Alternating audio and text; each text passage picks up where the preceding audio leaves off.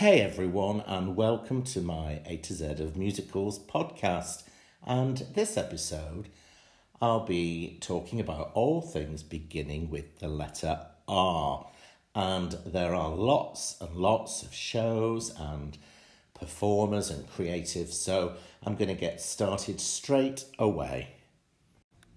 Now, a few years ago, I was very excited to go to Prague in Europe, and I visited the brilliantly designed Fred and Ginger building, which was designed by the architect Frank Gehry. And of course, it's an homage to the dancers Fred Astaire and Ginger Rogers. Well, Rogers begins with the letter R. And of course, we talked about Fred way back in letter A. So it's certainly time for Ginger to get her fair share. Born in 1911 as Virginia Catherine McMath, and she went on to star in films, on stage and television. And she was such a glamorous, beautiful and funny and talented woman, not just with the dancing that we know now, but from her performances, her acting. She started out actually as a vaudeville performer, as many of the old Hollywood stars did, and she actually won dance contests. She got her Broadway debut in a film called Top Speed in 1929, and the following year she started to be noticed in the 1930 film Girl Crazy. And of course, this has been remade many times, most famously for musical theatre lovers in 1992 as the musical Crazy for You. And it was a collection of songs by George and Ira Gershwin. Ginger Rogers plays Molly Gray in Girl Crazy in the film, and this film had more Gershwin hit songs than any other Gershwin show. And it's funny and it's light and it's fluffy. It starred Ginger Rogers, Willie Howard, Alan Kern, and of course Ethel Merman in a supporting role. And because of this, she was spotted and her career took off as well. Three beloved Gershwin songs came from this film: I Got Rhythm, But Not For Me, and Embraceable You. Now, Ginger Rogers was signed up with a contract following this and made quite a lot of B pictures until she made 42nd Street in 1933 in a relatively small role as Anytime Annie, but she was properly spotted and featured in her next film, Gold Diggers of 1933. And that same year, she was teamed with Fred Astaire for the very first time in secondary roles, really, for both of them in Flying Down to Rio. And they became the most famous dance team in history, I think. They made a huge number of films, but 10 together, including The Gay Divorcee, Top Hat, Follow the Fleet, Shall We Dance, and Roberta, beginning with the letter R in 1935. Ginger made some other musicals, including Lady in the Dark. She was in the 1965 TV adaptation of Cinderella, Rodgers and Hammerstein's Cinderella, it's the Queen.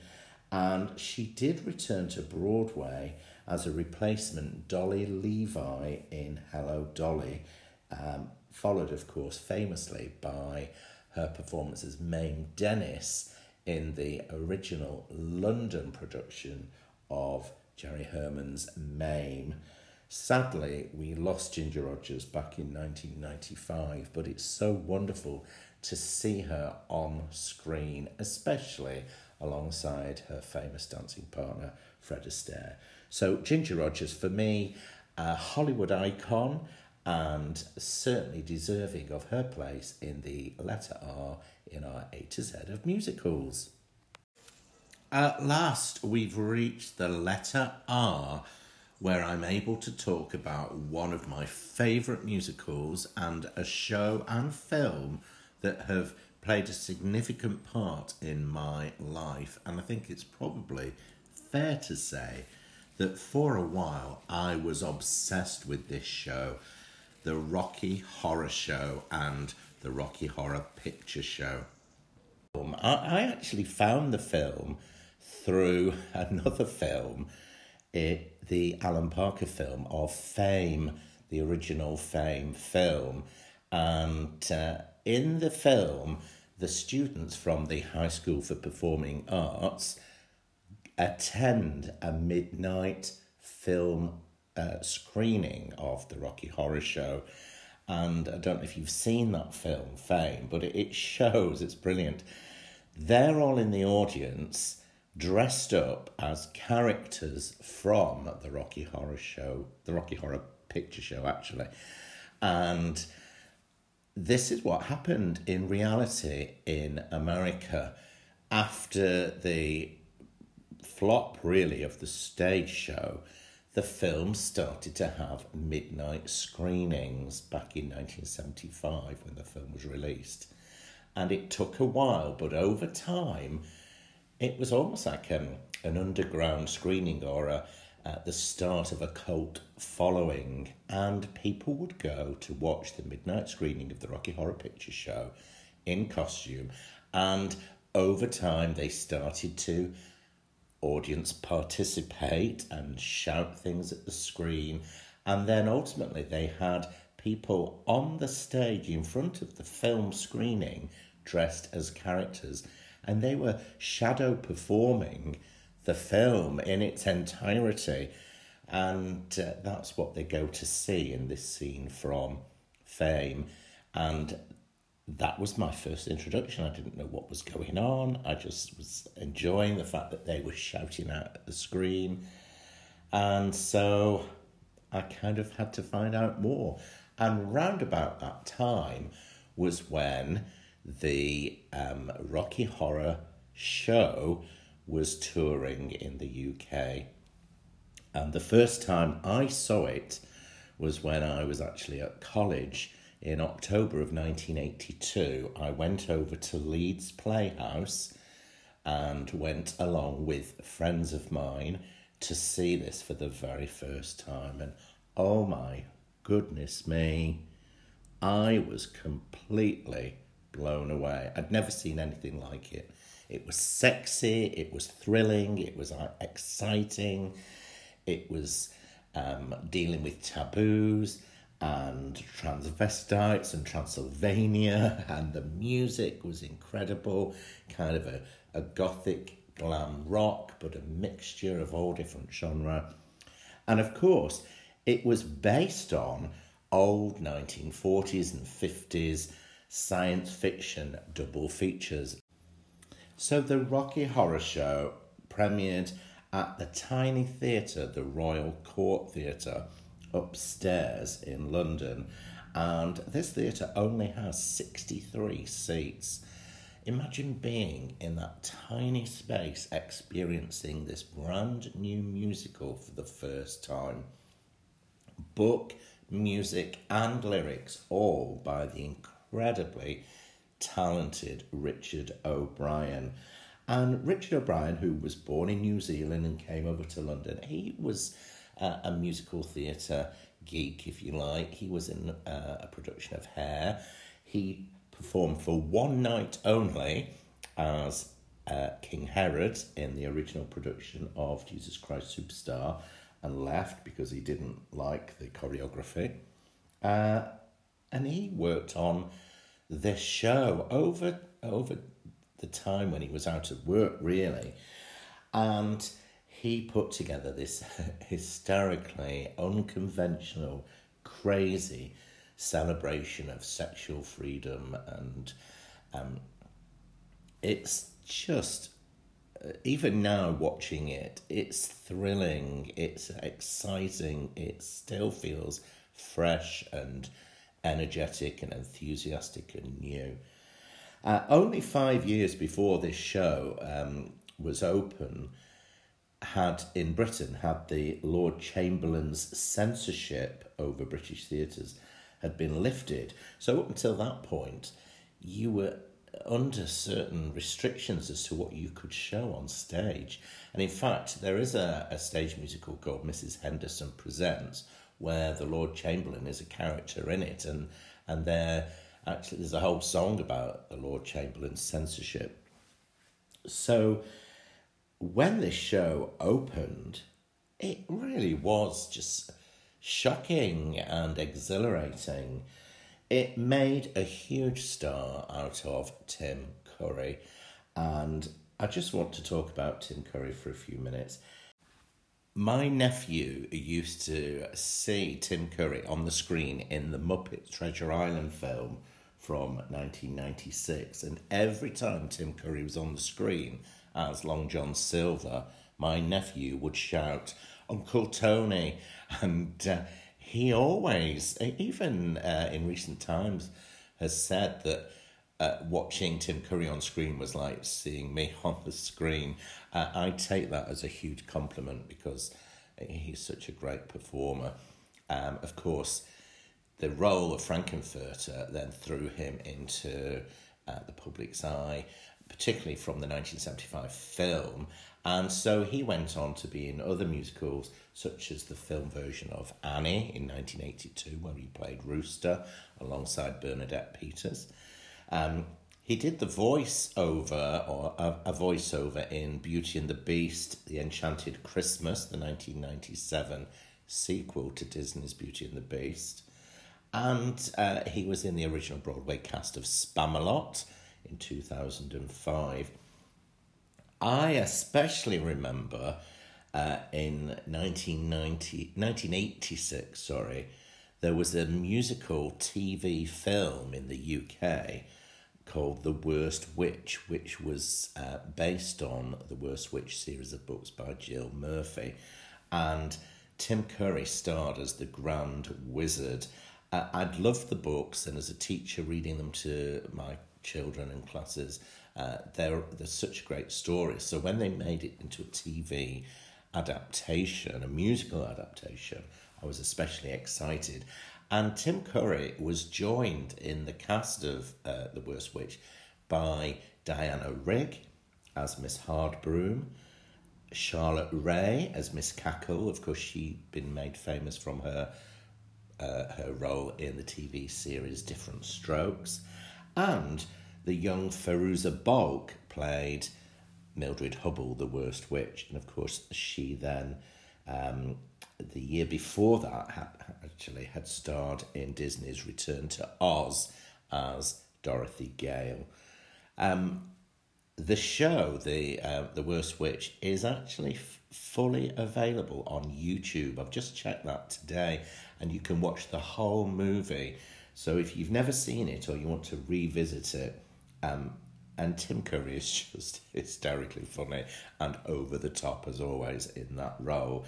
And the opening and closing song of The Worst Witch, Growing Up Isn't Easy, is sung by the fabulous Bonnie Langford, with music by Charles Strauss, who of course brought us Annie and Bye Bye Birdie, and lyrics by Don Black. And Don Black's been collaborating with so many composers on shows such as Billy, Aspects of Love, Tell Me on a Sunday, Starlight Express, Whistle Down the Wind, Sunset Boulevard, and Dance of the Vampires, to name just a few. So Tim Curry, in fact, when I was 40, my lovely friend Fran gave me a signed photograph of Tim Curry in his Frankenfurter costume, his basque and his fishnet stockings, and it was so treasured. I love that photograph. I remember actually, because in the 1980s I'd started out in my teaching career going to see the Rocky Horror Show, and I had to go and buy my own basque from a local market store, and having to tell them that it was for a friend of mine, a girlfriend of mine. And I remember getting dressed ready to go to see the show, and walking from my flat to the nearest nearby train station, and a parent of a child in my class walked on the opposite side of the road and saw me in full Frankenfurter attire, and I don't think she ever got over it, to be honest. And so the original London production in its various venues ran for 2,960 performances, and it has a cast recording with, of course, Tim Curry and Patricia Quinn, Little Nell, Richard O'Brien, Julie Covington, who I talk about actually in my Letter C podcast. The show transferred to the United States and premiered in Los Angeles at the Roxy Theatre on the 24th of March 1974, and it ran for 10 months with Tim Curry reprising his role as Frankenfurter. The film, which was released in 75, was filmed in 1974 with a lot of the original cast from London, from the London production. And in the film, we had Meatloaf as Eddie, and he then opened in the Los Angeles Roxy Theatre production as well. The show did go to Broadway and opened at the Belasco Theatre in 1975 and was not a success at all. In fact, it ran for only 45 performances, so it didn't do well. It was loved in the UK, it didn't do well in the US, and the film didn't do well either. It was a commercial flop, but then it started to be shown at these midnight screenings, and that is what brought in that cult following.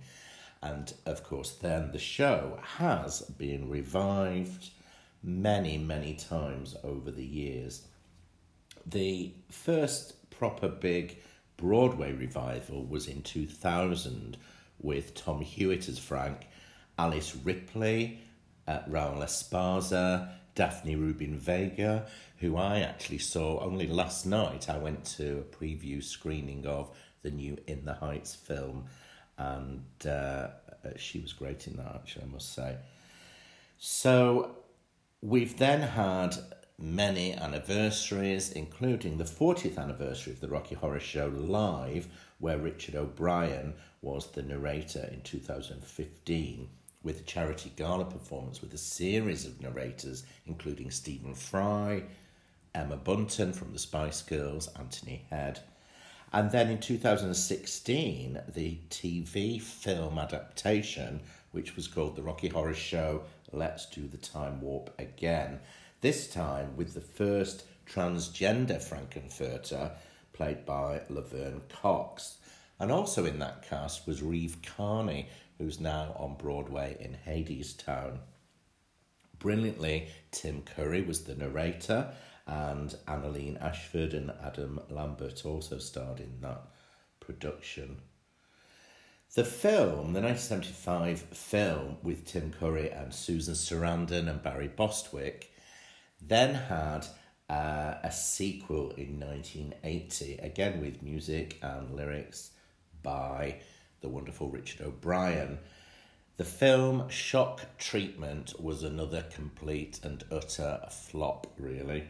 Sadly, because there's such a lot to like about this film. It's got a great score, and it's just wacky, really, and it's definitely worth watching if you're kind of open to the fact that it's not really anything like the Rocky Horror Show, but it has quite a number of the actors from the original film. It does have Cliff DeYoung and Jessica Harper playing the parts of Brad and Janet, but alongside them are Charles Gray, Little Nell, Richard O'Brien, Patricia Quinn from the original film. And actually, Shock Treatment was made into a stage show in London in 2015, which I didn't realise, so that would have been something worth watching. So, The Rocky Horror Show, for me, a brilliant show, full of joy, and it just draws me to it time and time again. In 2006, the Royal Court Theatre, when it was coming up to celebrate its 50th anniversary, did ask its audience members to vote for the show they'd most like to be brought back from all the productions they'd done at the Royal Court Theatre. And of course, Rocky Horror Show was the one that was voted, and they did a special charity gala reading of the show, including Richard O'Brien, Patricia Quinn and Little Nell. Michael Ball was in that reading, Anthony Head and Toyah Willcox. The Rocky Horror Show, the Rocky Horror Picture Show, absolutely deserving of its place in my A to Z of musicals. Now, there's absolutely no way I could do letter R without talking about living legend and icon Chita Rivera. Absolutely amazing, this woman. She has had 10 Tony nominations and won 2 of them, plus in 2018 she won the Tony Lifetime Achievement in Theatre Award, and she's had the Kennedy Center Honours in 2002, and so deservedly so. Chita Rivera is just amazing, and her list of credits for film, stage and TV performances and concerts is just incredible, and I can't possibly go through them all. But I think she's one of Broadway's finest and most durable singing and dancing stars, and she trained as a young girl in New York, where she grew up, at the American School of Ballet.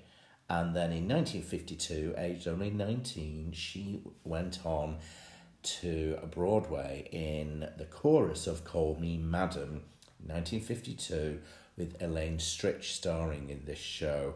And then she was in the cast of many, many shows, ensemble and small parts, Guys and Dolls, Can. She featured in Mr. Wonderful with Sammy Davis Jr. in 1956. But the role that made her famous and that people most associate with Chita, of course, is her casting as the fiery Anita from 1957's West Side Story, the original Broadway cast. And she is stunning. I love to listen to her on that cast recording, and would have loved to travel back in time and see that original cast. And her Broadway credits continue with Bye Bye Birdie in 1960, for which she got a Tony nomination, and Bajor in 1964, Chicago, of course, in 1975, which I talk about in more detail in the letter C, but she originated the role of Velma Kelly and was nominated for a Tony Award.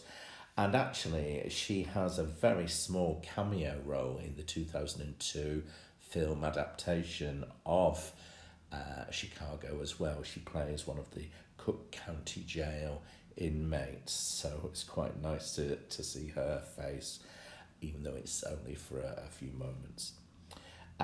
Chita went on then to be in The Rink in 1984, which won her first Tony Award, that wonderful show with Liza Minnelli.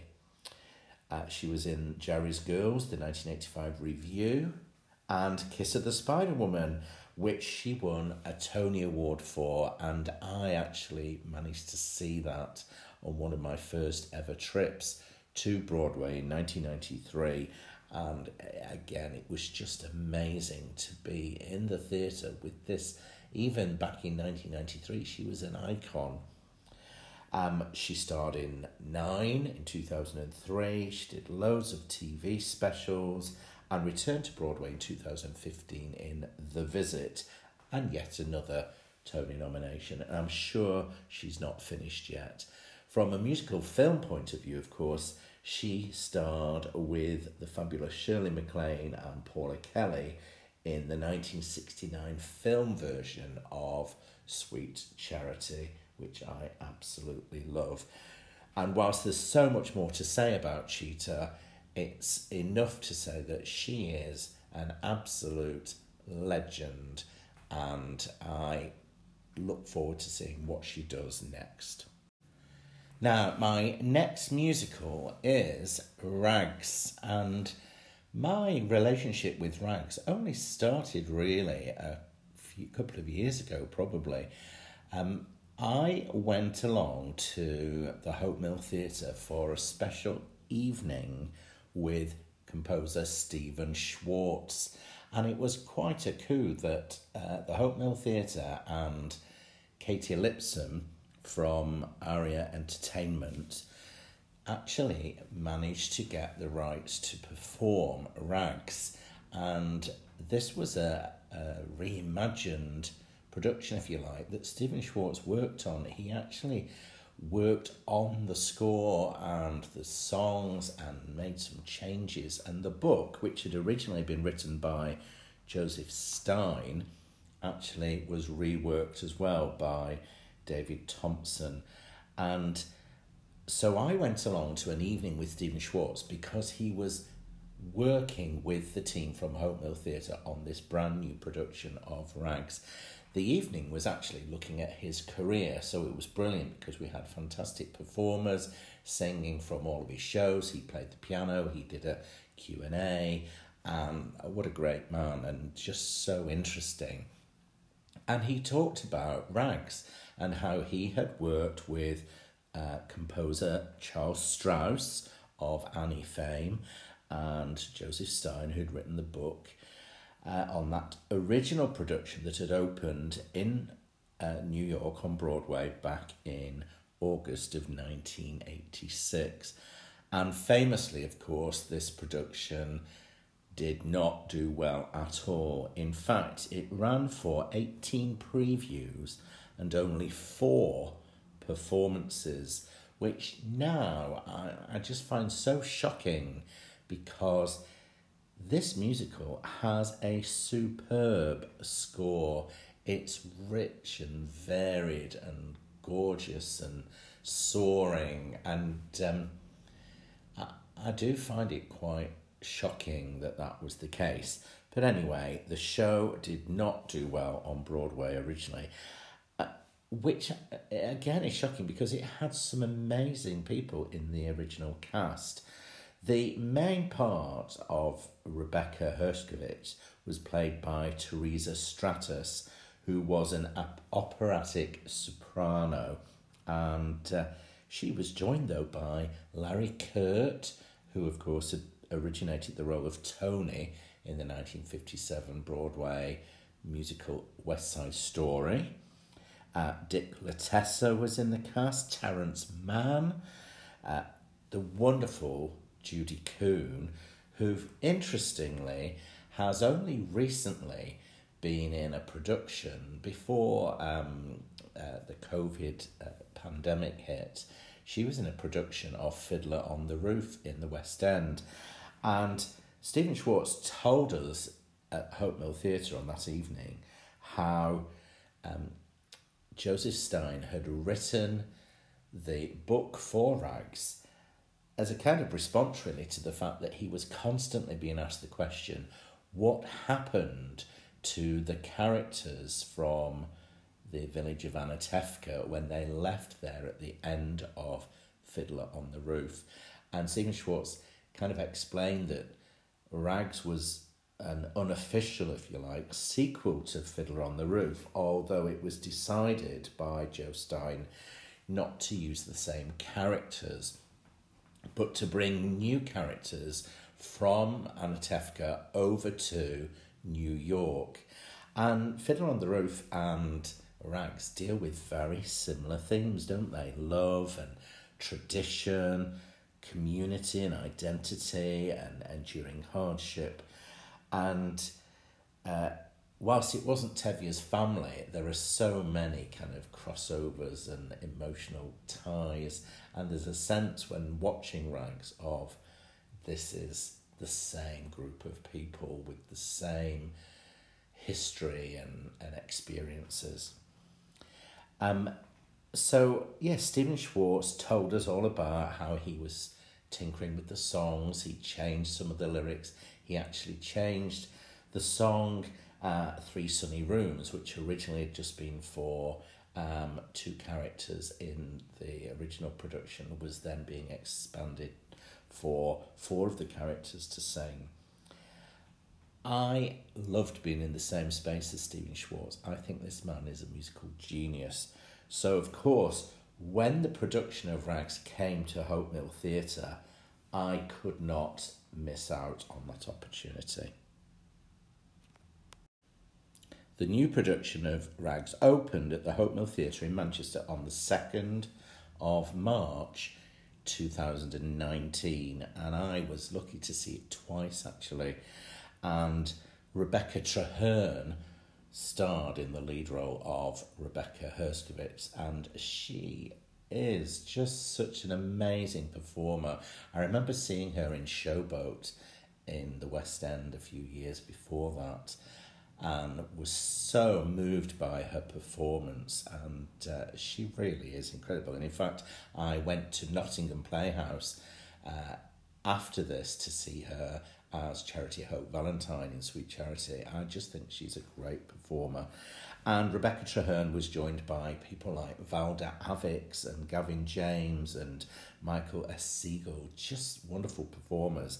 And Robert Tripolino, and that was the first time I'd come across this actor.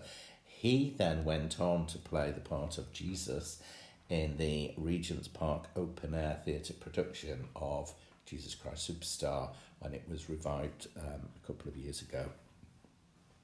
The show closed, and then in February of 2020, I went again to watch the same production, but it had transferred to the Park Theatre in London. And again, this was a theatre I hadn't been to.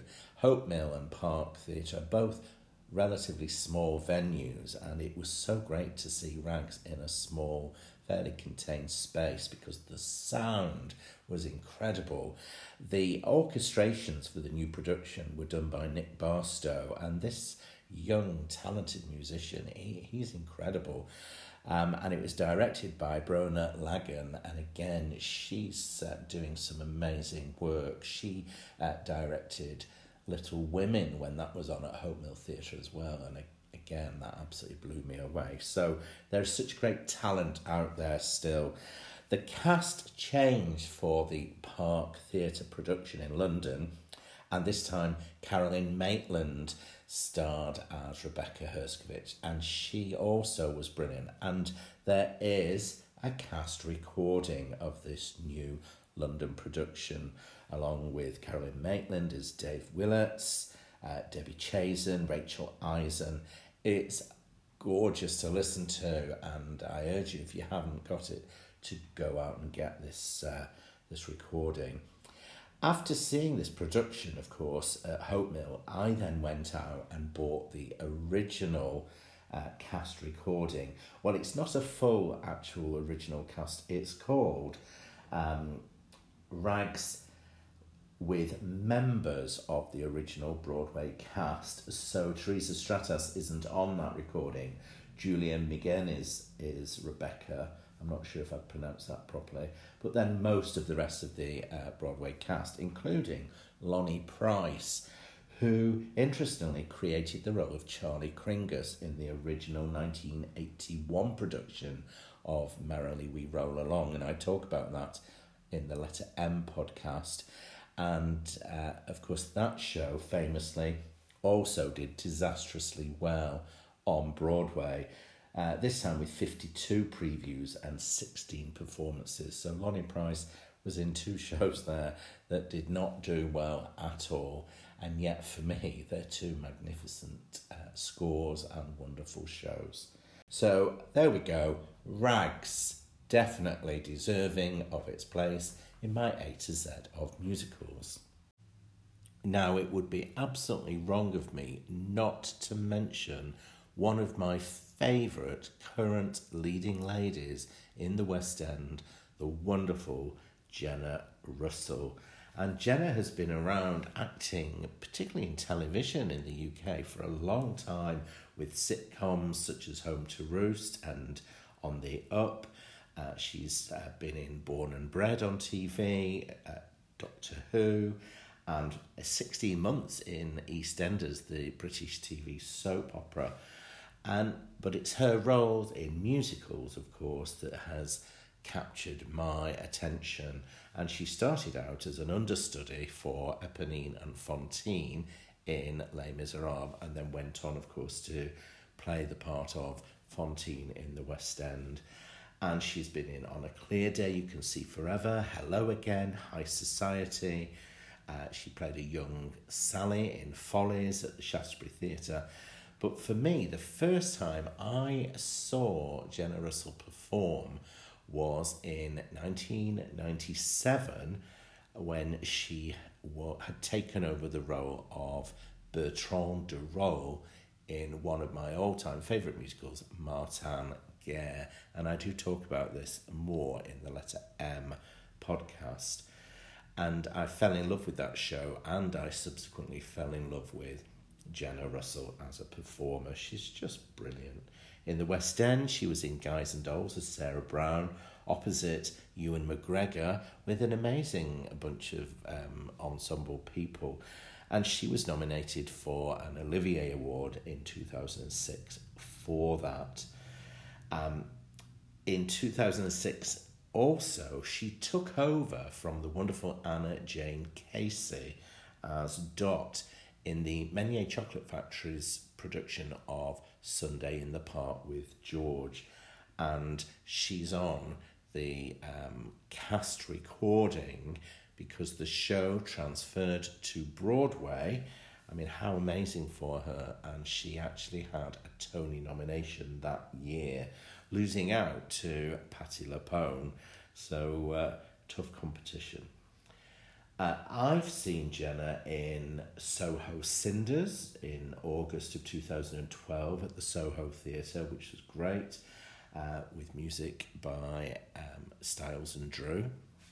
I saw her as Penelope Pennywise in the brilliantly funny Urinetown the Musical, and she was great. She was hysterical in that role.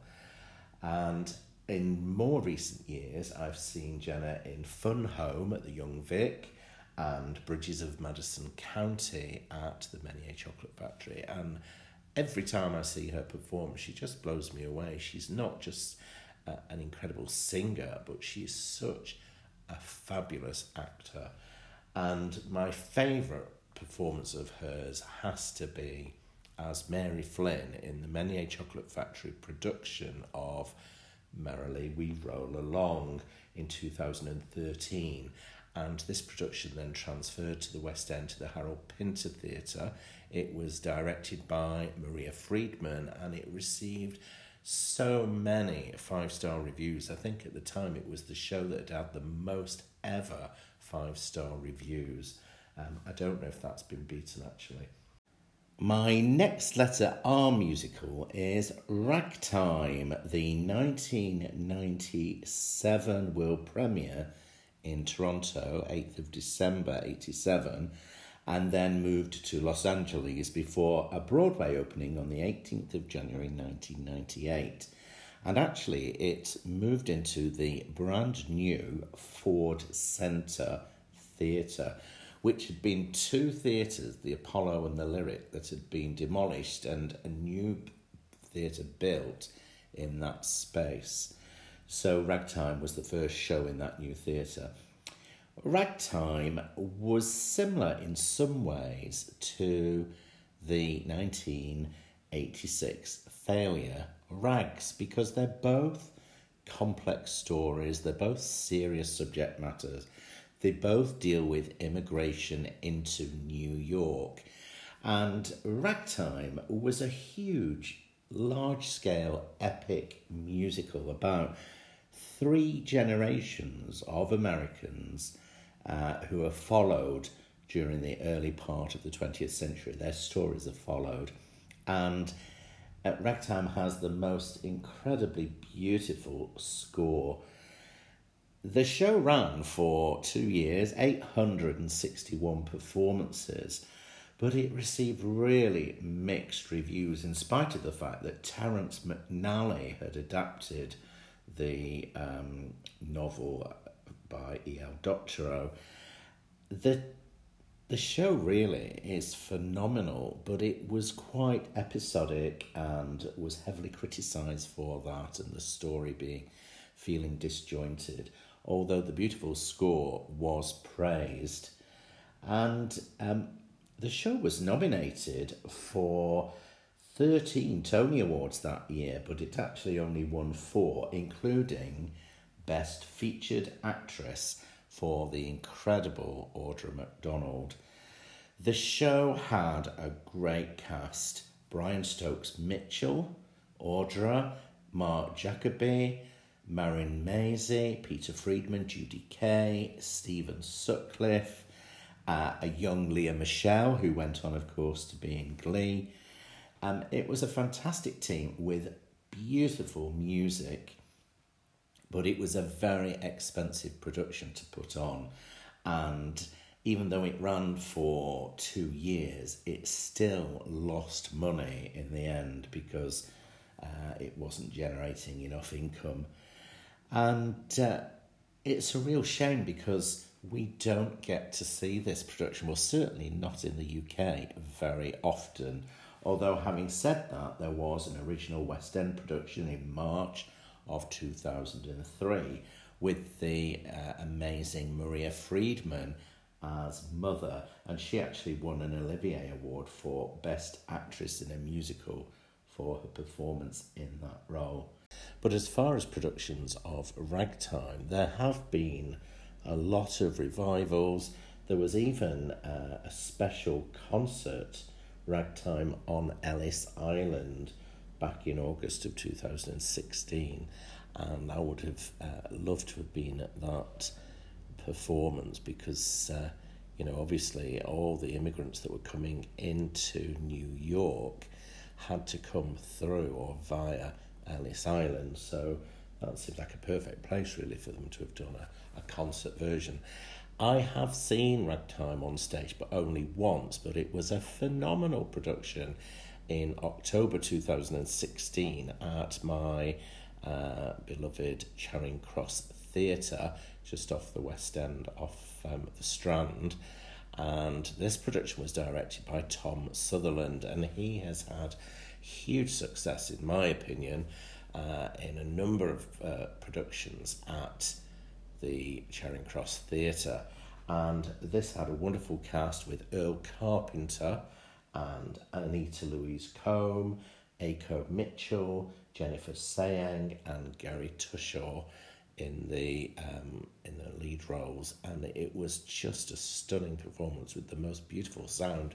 And this is only a small theatre, so it shows that this score is so gorgeous that it doesn't matter whether it's a huge, large orchestrated production or a smaller chamber orchestra, and it really is just gorgeous. So Ragtime definitely deserves its place here in the A to Z of musicals. Now, Audra McDonald is a living musical theatre legend and icon. Born in 1970, she has won 6 Tony Awards for her acting roles, and this is more than any other actor, and actually she has won in all 4 acting categories. Well, I was so lucky really to see Audra McDonald in 2017 when she brought her show Lady Day at Emerson's Bar and Grill to the Wyndham Theatre in the West End in London, and it was very special to be in the audience and witness her performance as Billie Holiday. And this is the show that Audra won her 6th Tony Award for. Previously, she'd won for Carousel in 1994, her first Tony. And actually, this was in the role of Carrie Pipperidge. One of the wonderful things about Audra McDonald is how groundbreaking her work has been. And she has fought against racial stereotyping. And so she played this role of Carrie Pipperidge, which has always been played up to that point by a white woman.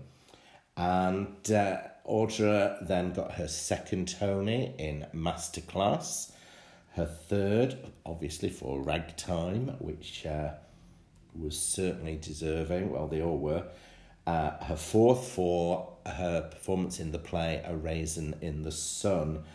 5th for Porgy and Bess, where she played the role of Bess, and 6th for Lady Day at Emerson's Bar and Grill. What an absolutely incredible performer. But her range of work is stunning. Along with her albums and concert performances, she's starred in productions of Mary Christine, Shuffle Along. She was in Kurt Weill's Rise and Fall of the City of Mahogany with Patti LuPone in 2007. She's been in concert versions of Sweeney Todd, and she was in the 1999 TV remake of Annie, where she plays Grace Farrell. She was in The Cradle Will Rock film musical in 1999. Oh, so many. She was in the 2017 live adaptation of Disney's Beauty and the Beast as Madame de Garderobe, the wardrobe lady. She's done Wonderful Town, Dreamgirls, 110 in the Shade, Passion, Live from the Lincoln Center, and the list goes on. Just a joy to see. And actually, I watched Audra and the other original cast members, or most of the original cast members from Ragtime, recently on the live streamed series on YouTube, Stars in the House. Now, I'm just going to mention this because this is hosted by Seth Rudetsky, another letter R. Seth Rudetsky and his husband James Wesley have been streaming Stars in the House throughout the pandemic to raise money for the Actors Fund, and they've just been doing an incredible job. Seth Rudetsky, I had already discovered through his brilliant and hysterically funny YouTube clips where he deconstructs, and he would talk about one of his favourite cast recordings, and another show that he does called Obsessed with Seth Rudetsky. He is such a passionate musical theatre lover. He has performed in shows, he's been accompanist for many, many famous people. He writes his own shows. He starred and wrote his own show, Disaster, which was off Broadway in 2013. He is just an amazing guy, and his Broadway diaries are hysterical. So Seth Rudetsky definitely deserves a mention in letter R. Audra McDonald, star of Ragtime, absolutely incredible. Now, I do want to just briefly, but importantly, shout out Richard Rodgers, the amazing composer, and I have talked about him quite a bit already at different letters of the alphabet. But Richard Rodgers amazingly taught himself to play the piano by ear when he was a young child. I just think that's incredible. You think of the music that he created throughout his lifetime with two brilliant and very different lyricists. His first lyricist collaborator was Lorenz Hart, and they met in 1919, and they produced some wonderful shows, many of them not really heard of or known anymore, but they also had some big hits with Jumbo, On Your Toes in 1936, Babes in Arms, The Boys from Syracuse, Pal Joey in 1940. And there is a film actually of their working career in 1948, the film Words and Music, kind of fictionalised their collaborative years together. In 1943, when Rogers wanted to start work on his next musical, Green Grow the Lilacs, Lorenz Hart actually turned him down, and at this point, Hart was suffering from alcoholism and depression. And so, this was the point when Richard Rogers and Oscar Hammerstein II began to work together. And of course, Green Grow the Lilacs became Oklahoma in 1943. And the rest, as they say, is history. They produced. They wrote the music and lyrics for State Fair, Carousel, Allegro, South Pacific, The King and I. Oh, so many amazing shows. Me and Juliet, Pipe Dreams, the TV special Cinderella, Flower Drum Song, and The Sound of Music, their final piece of work together in 1959. And I have talked, and I continue to talk about many of those shows, but I just wanted Richard Rogers to get a mention in the letter R. My next letter R musical is Rent. And for me, this is such an exciting experience. Seeing this show live is thrilling and exciting and poignant and romantic and gritty and uncompromising, and it really touches my heart and my soul, and I completely understand that this show is not for everybody. It gets mixed reactions, mixed response. It got mixed response from critics, but it has managed to build a huge number of followers who call themselves rent heads. And whilst I've never actually called myself a rent head, I probably do fit into that category. This is the musical with book, music and lyrics by the amazing Jonathan Larson. And it was an updated treatment of Puccini's opera La Bohème, and I suppose it's La Vie Bohème being one of the central songs, this life as bohemians in New York. The characters were updated and they were living under the shadow of the AIDS epidemic. And it started off, its first production, at the New York Theatre Workshop, which is an off-Broadway venue, and it ran for a 7-week engagement directed by Michael Grief. Only hours after the dress rehearsal, Jonathan Larson died of an aneurysm, only 35 years of age. He had put so much work into this show and he didn't get to see it performed.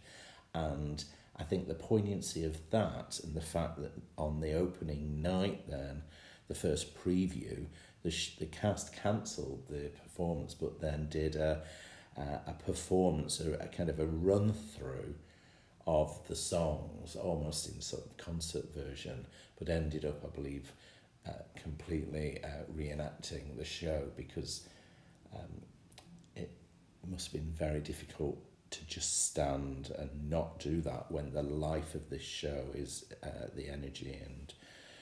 And Jonathan Larson's family and friends were there in the audience, and it was seen as a tribute really to him.